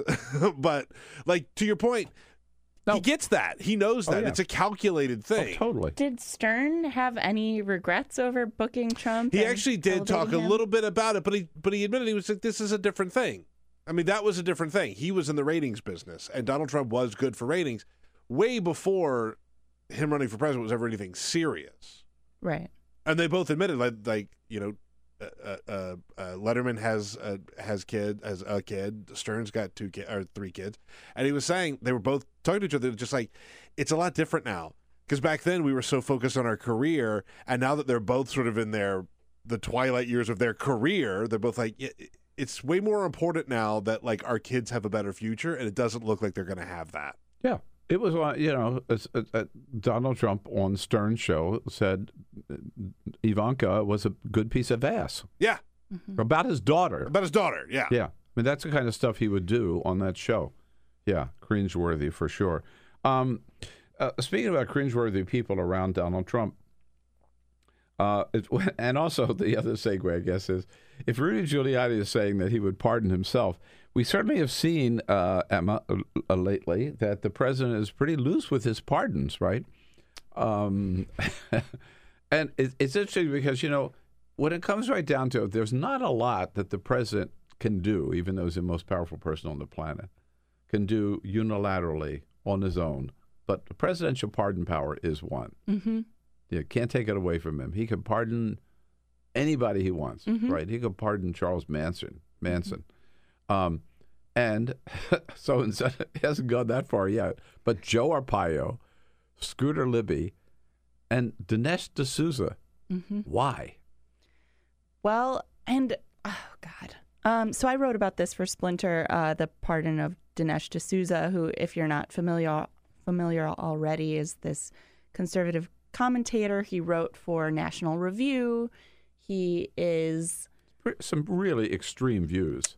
I think it's fair to say that he has explicitly racist views that he's used his platform to communicate, including in one of his National Review columns, he talked about quote-unquote rational discrimination and how it's rational to discriminate against certain groups of people because there's reason to do so. So he also wrote, by the way, that slaves were treated as property, which means they were treated very well, quote unquote, Dinesh D'Souza. Mm-hmm. And so the president pardoned him because this is the reality we are living in now. Him, Joe Arpaio, who has his own record of anti-immigrant racism. Convicted for. And Scooter Libby. Yeah. Which convicted. is just a trifecta of bad men. Yeah, that's what I mean. That's absolutely what's happening. And now he's talking about bad men who are also personal friends of Donald Trump and Donald Trump's allies, like Ted Cruz. Ted Cruz was the main actor behind Dinesh D'Souza's pardon, because they're buddies. Dinesh D'Souza is a convicted felon, which has now been pardoned for illegal campaign contributions. Which he admitted to. Right. Which is separate from his own onerous personality and views, but he's both unethical and bigoted, which I feel like is a real encapsulation of the times we live in and the people controlling our politics. Right. But so, again, this question of why would he pardon these people? It seems to me there's only one reason, because he's sending a message. I am... stop for a second. There is a whole process. So as I pointed out, the president does have the power to pardon. But there's also a whole process in the Department of Justice. There are dozens of attorneys who spend their time reviewing legal cases all around the country as to who might have been unfairly tried, convicted, serving time today, or not, or out of, but whose record should be clear. Who really deserve that? Maybe because it was a drunk attorney or a failure somehow in the legal system or a racist judge or something, but something went wrong and they should not have been charged. And there are 10, read this last week, there are 10,000 applicants, 10,000 people who have been reviewed and are pending White House action. Donald Trump is not concerned about that at all. Mm-hmm. He's just pardoning his friends. Mm-hmm. And as you started, I think, mentioned, he's even indicated maybe next on the list are two people who were on The Apprentice, Martha Stewart and Rod Blagojevich. Right, which just makes it even more farcical. Yeah. When Obama was in office, I was somewhat critical of his lack of using his own pardon power. But then toward the end of his second term, he did let through a slew of, I think, thousands of either commutations or pardons right before he left office. But let's remember the context of the D'Souza pardon last week, which was it was the day after Kim Kardashian. Think what you will about Kim Kardashian, say she's vapid, whatever. She went to the White House to use her celebrity power to advocate for Alice Marie Johnson, a woman who is a grandmother who was convicted on a first-time nonviolent drug offense to life in federal prison. I believe she was convicted in 1998. So she's been in prison on a first offense nonviolent drug charges for the past 20 years. Ridiculous. Kim Kardashian goes to the White House to make the case for pardoning her or commuting her sentence. To me, that's a solid case.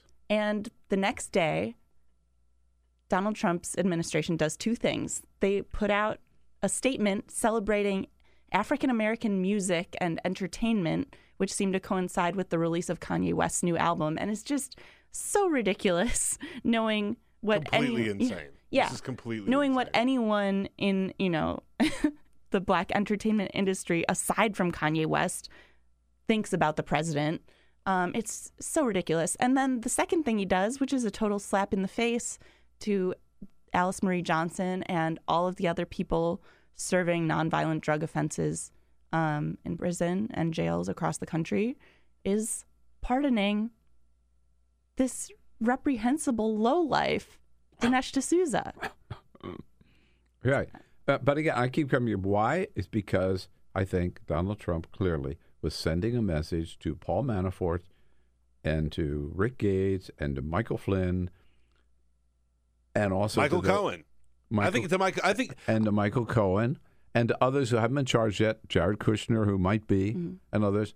Don't worry, I've got your back. Mm-hmm. I can pardon them, I can pardon you, and I will pardon you. So whatever you do, don't cooperate with Mueller. I think that's exactly right. I think there have been a lot of people who have come out way early and said, oh, wow, Michael Cohen's going to flip. Michael Cohen doesn't want to go to jail. Michael Cohen is going to...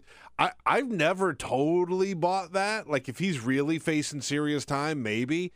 But I think he's got that weird mafia-type loyalty thing to Donald Trump, even though Trump has done nothing but just take dumps on him the entire time they've known each other. And... for that reason, Donald Trump will just say, hey, baby, I got you. No, he's don't saying, flip, don't I got forget, you. I've got the presidential pardon power. I got the pardon power. I can. Scooter Libby got his law license back. He was making tons of money. There's no reason to pardon him. It's just, again, sending a message. And to your point, Emma, these are reprehensible people that are getting pardoned. Yeah.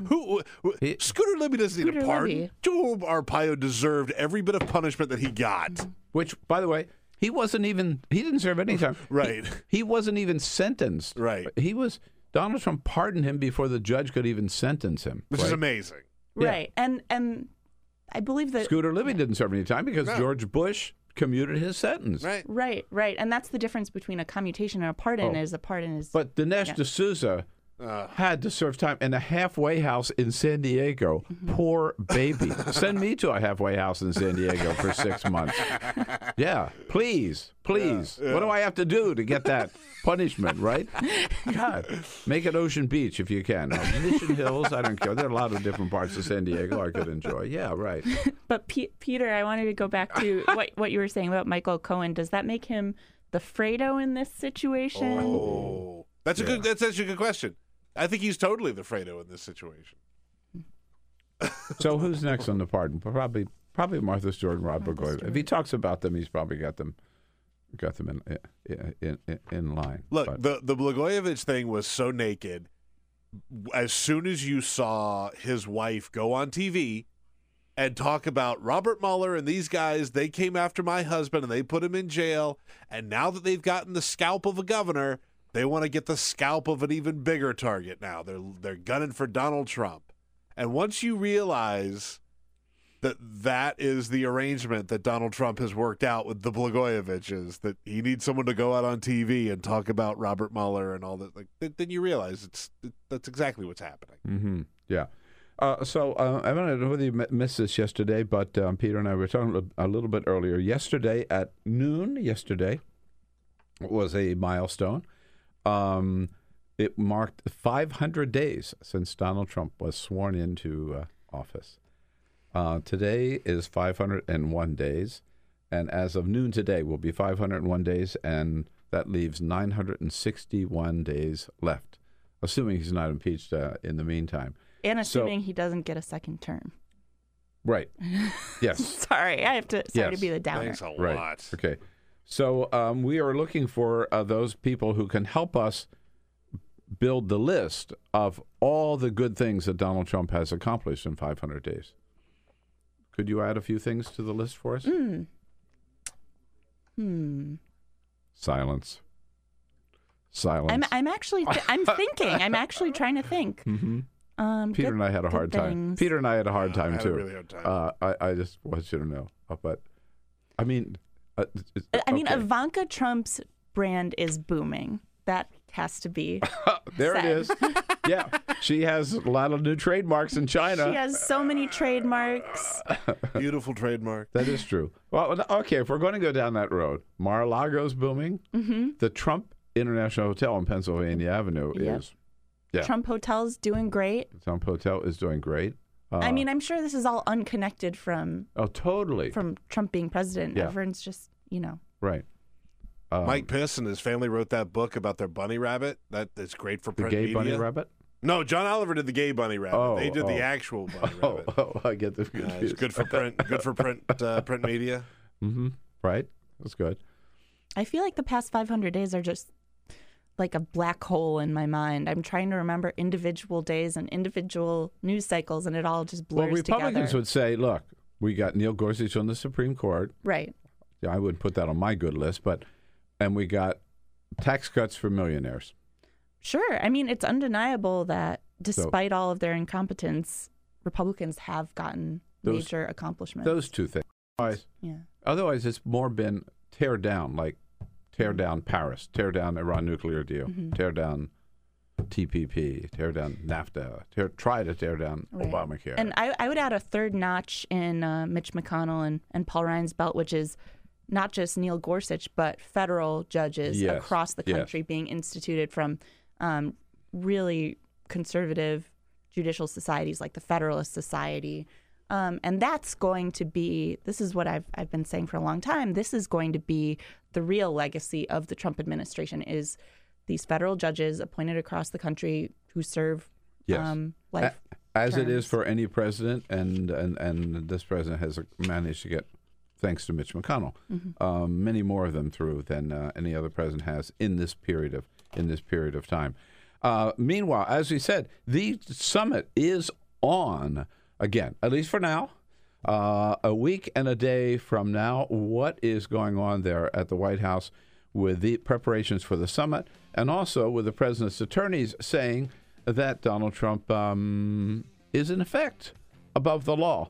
Justin Singh covers the White House for Bloomberg News. He'll be joining me and Emma Roller and all of you. Coming up next, your quick break. We'll be right back on The Bill Press Show. Take The Bill Press Show anywhere you go. Download our free podcast. Search for The Bill Press Show on iTunes and catch the highlights from every show. And here we are on a Monday, June 4. Hello, everybody. Welcome back. It is the Bill Press Show. We're coming to you live from Washington, D.C., our studio on Capitol Hill. With Congress coming back in town today, get a little more lively here on Capitol Hill. We're brought to you today by the International Association of Firefighters, those great men and women of our firefighting departments. You see them rolling by, protecting families every single day. Certainly we do here on the Hill, because we got a fire department right across the street here. Doing great work and under the leadership of President Harold Schaitberger. We salute them, thank them for their support of the program hug a fireman or a firewoman today and keep your neighborhood safe. Emma Roller here from Splinter News as a friend to Bill the entire hour, and we're joined by our good friend from Bloomberg News, covers the White House for Bloomberg, Justin Sink. Hello, Justin. Good to see you. Hey, great to see you. All right. So I'm sure you're very busy these days packing your bags for Singapore. I've luckily missed out on that trip. I say luckily only because it seems already logistically crazy, but it is going to be obviously historic and very interesting to watch the developments as they come.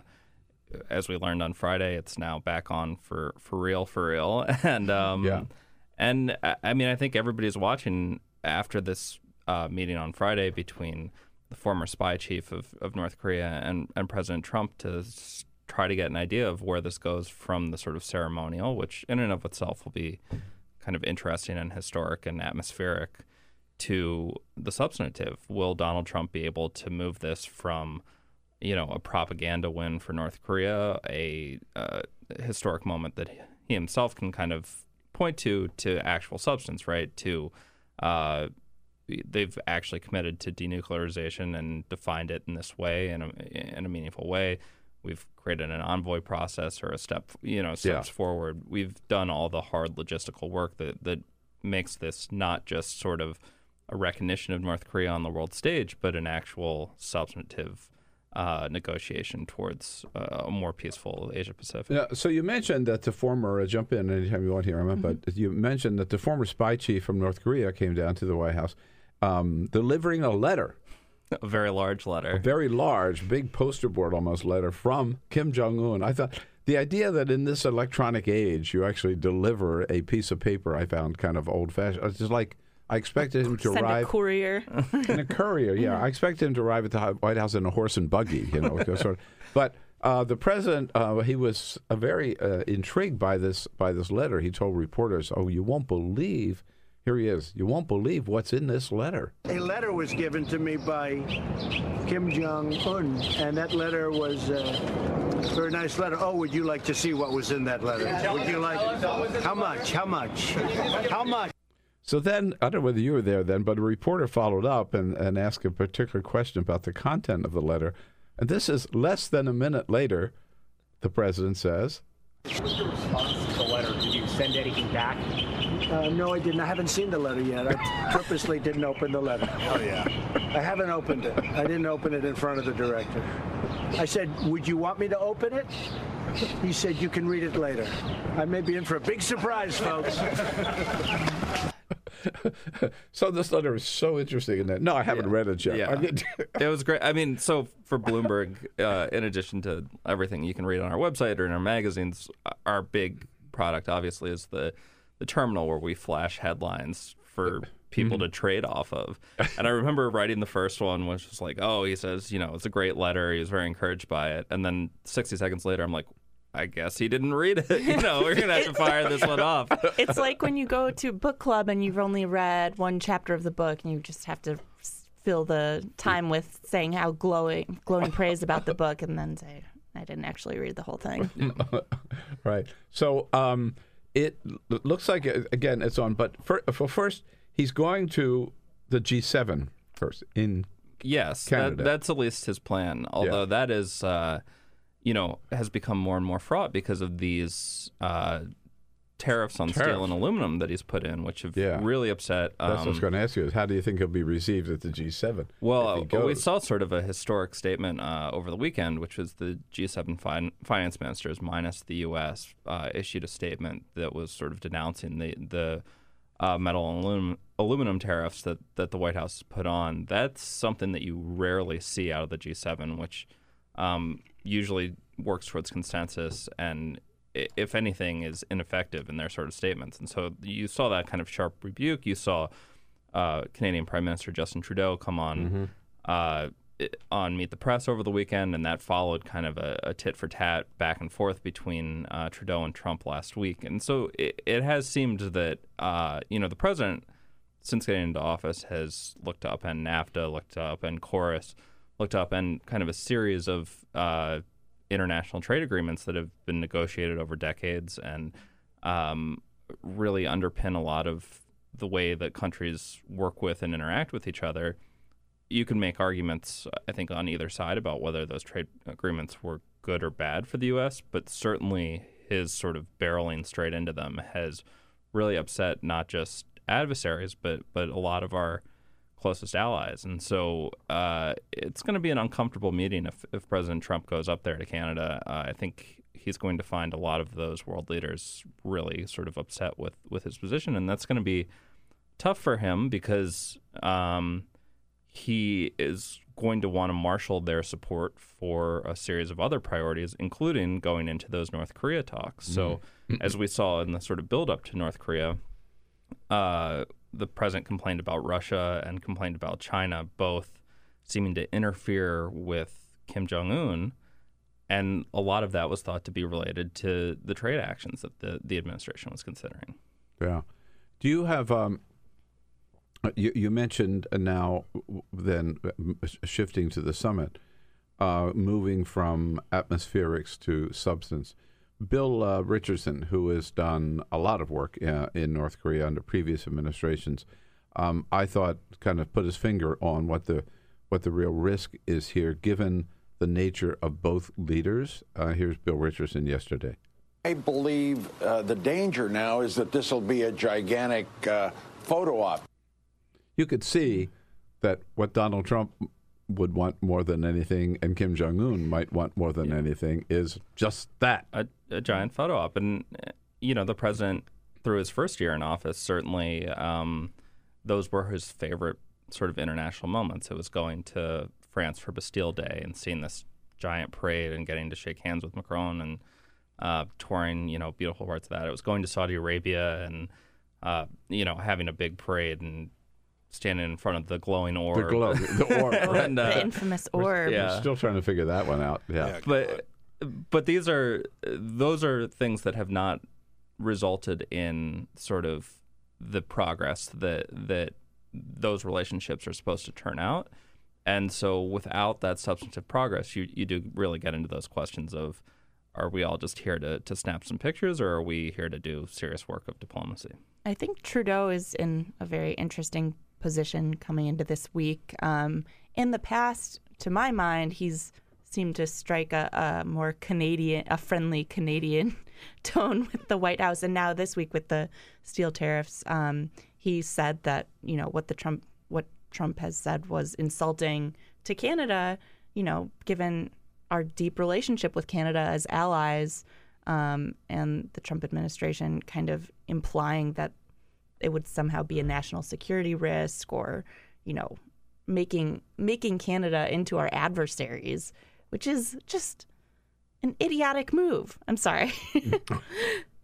Well, certainly not diplomatic.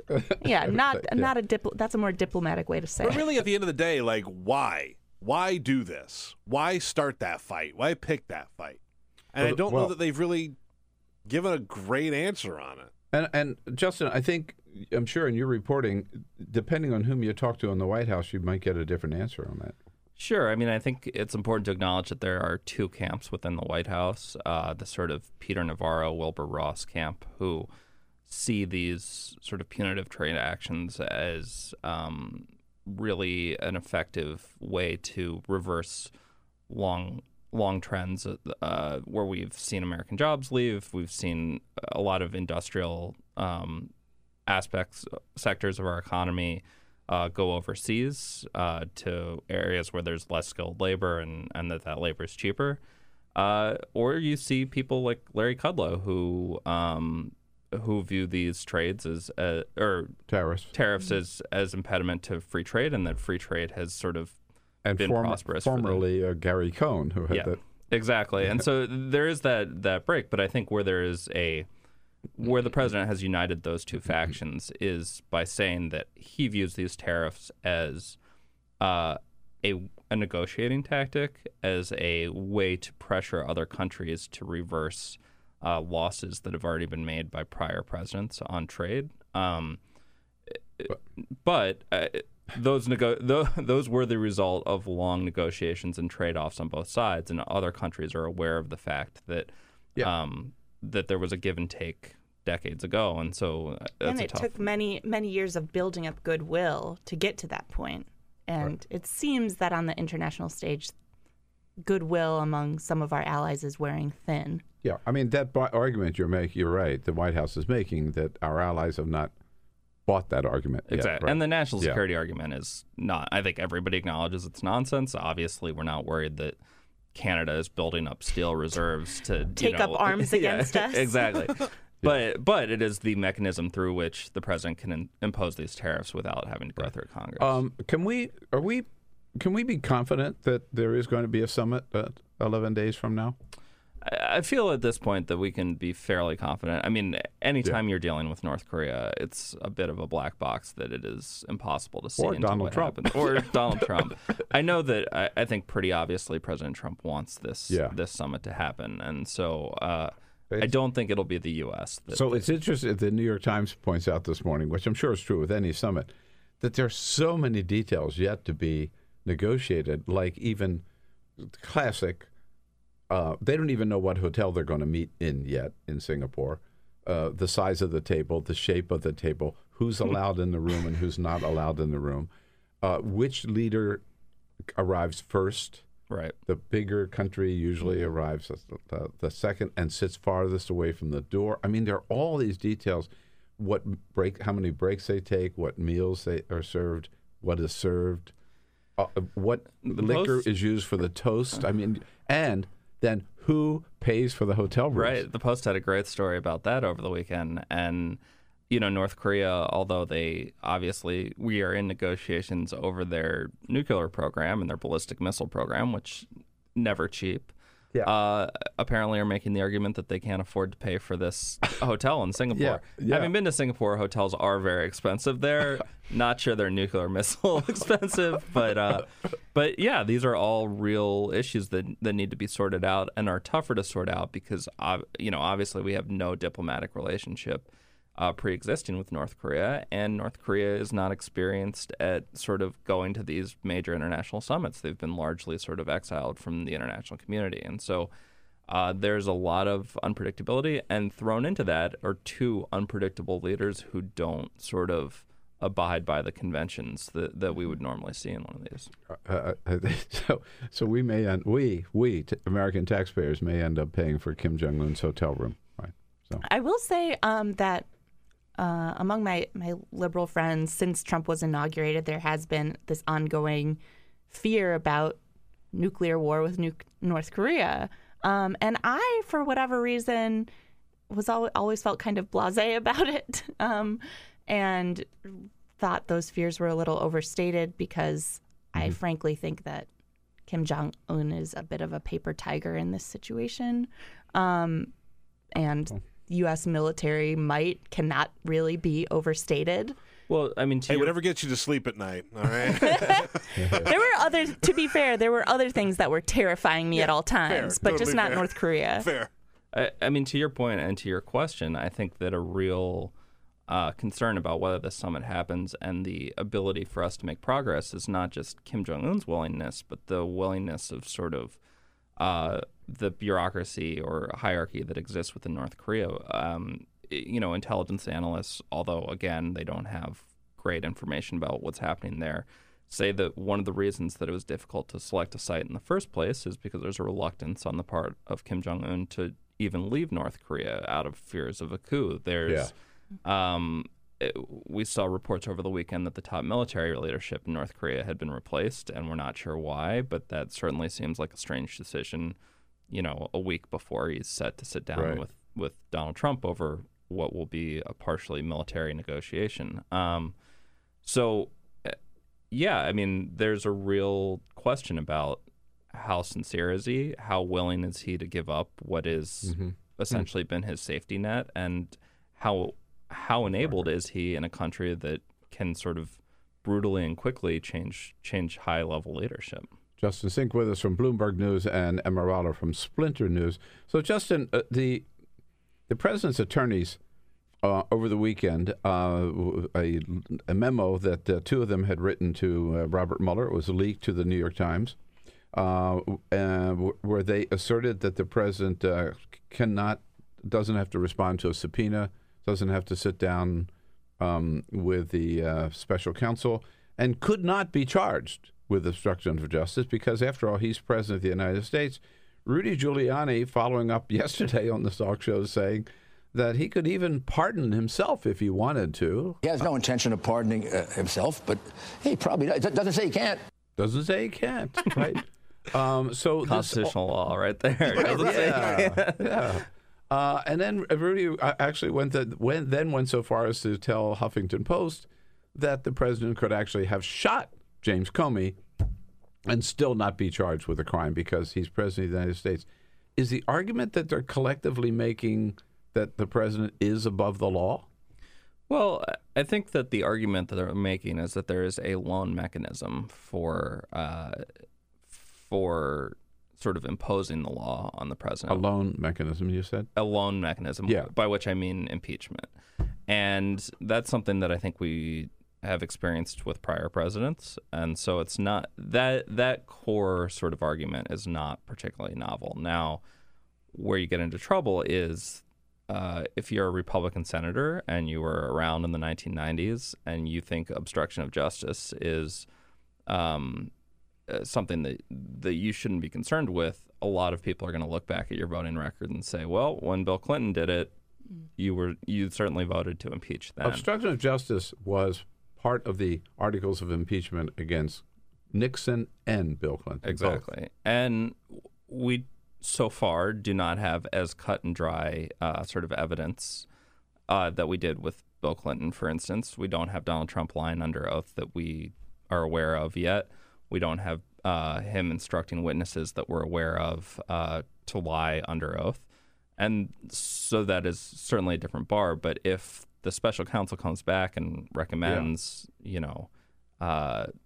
recommends those charges, even though they wouldn't necessarily go through a criminal court, I think it's going to put Republicans in a difficult situation. I don't want to throw a wrench into the conversation, but you just mentioned Bill Clinton. Bill Clinton making the rounds, giving some interviews. He's on NBC News this morning, where he was asked if he would have done anything differently in the Monica Lewinsky scandal. Now that we are in this Me Too moment, would he have done anything differently? Bill Clinton says, quote, "I think I did the right thing. I defended the Constitution." On why should he have resigned as opposed to fighting it? And he says he did the right thing and he wouldn't have done anything differently with the Monica Lewinsky scandal. I also noticed that anything differently. Yeah. Yeah, that's. I also noticed that Donald Trump has tweeted on this issue we were just talking about this morning. I hadn't seen that until just now, about 20 minutes ago. Quote, "As has been stated by numerous legal scholars." Numerous. Rudy Giuliani and Jay Sekulow. Quote, "I have the absolute right to, all caps, pardon myself. But why would I do that when I have done nothing wrong? In the meantime, the never-ending witch hunt led by 13 very angry and conflicted Democrats continues into the midterms." I guess he's talking about the Mueller. Yeah, there's sort of an argument that has been percolating in Fox News that because many of the members of Robert Mueller's team were donors to Democrats at some point or registered as Democrats, that they should not be able to sort of do their job. I would challenge the Republican White House to find a lot of non-Democrats in Washington, D.C. It's that aren't congressional Republicans or their aides. I think that's a reflection, I think, of the politics of the city, where the Democratic primary is the election rather than the actual one. It's all part of that. They've been trying to say this is a whole Democratic conspiracy, but led by Republican Robert Mueller. But I don't think they're getting away with that argument. But they keep making it. It's the same argument as the FBI. I'm forgetting his name. His wife, who ran for Congress. Yeah, McCabe. Right. But this assertion, almost assertion of divine right on the part of Donald Trump. I mean. And it's interesting to me, too, Justin, that they keep saying impeachment. I mean, they're almost talking more about impeachment than Democrats are these days. Well, I think that's also a deliberate strategy to motivate Republican voters to come out in the midterm elections. If you make the midterms preemptively a referendum on impeachment and on Donald Trump, they're going to feel a lot better about motivating people who came out for Donald Trump but hadn't voted before or didn't vote regularly because they're going to want to protect the guy that they put into the White House, where if it is instead a referendum on the policies and sort of attitudes of Donald Trump and Democrats are the ones who are excited and head out to the polls, then they risk losing the House and not building on their majority in the Senate. Isn't the truth that the reason there's some legal uncertainty about whether or not the president can be charged with obstruction of justice or whether he could pardon himself, whatever, that it's just never been done, right? I mean, so ultimately, I think when you talk this out with them, they say, well, of course, he could do it, but it would end up with the Supreme Court. And the Supreme Court would probably never approve it. Certainly there would be a legal challenge that would need to be sorted out. The pardon issue has never been sort of fully vetted out before. But, I mean, I think it's important to set realistic expectations here, which is that Donald Trump is not going to be walked off in handcuffs no matter what the sort of circumstance or situation is. Could this be politically devastating to him as the investigation unfolds? Certainly. Could his actions be revealed or the actions of his campaign be revealed to be treacherous enough that Senate Republicans decide that they're going to abandon him? That's a much higher bar to cross, but that is a possibility down the road. But the idea that Robert Mueller is going to walk into the White House and walk out with Donald Trump in handcuffs is just not realistic. It'll be interesting to see how Republicans react depending on what the outcome is in November. If, there is this blue wave that some people are projecting. If that does happen, will we start seeing Republicans in the House and the Senate start jumping ship and distancing themselves from Trump? I'm skeptical that they will because they've sort of never done it. They've signed their notice. Sort of I think John Boehner said it best last week when he said there's no Republican Party anymore today. There's the Trump Party. Mm-hmm. Yeah. I have to ask you before, because less than a minute left, the First Lady is coming back today, we understand, sort at 5:30. Yes. She's, today. According to the White House schedule, going to attend a sort of dinner or ceremony for Gold Star families. It'll be her first appearance in more than 3 weeks, and she had that sort of surprise, unexpected kidney surgery, which she ended up in the hospital for longer than people expected. But this is not an open press event, so it's going to be another situation where the media doesn't actually lay eyes on her, with the exception of, I think there was a CNBC reporter who might have spotted her walking through the West Wing a couple weeks ago, and nobody's actually seen her since that surgery. So the press, no pool in today even? No pool, no. Whoa, okay. Now that the plot just thickens. Okay, all right. Hey guys, thanks so much for coming. Justin, it's always good to see you. Emma, good to have you back. Thank you. Okay. Thanks. Have a great Monday, folks. We'll see you again tomorrow.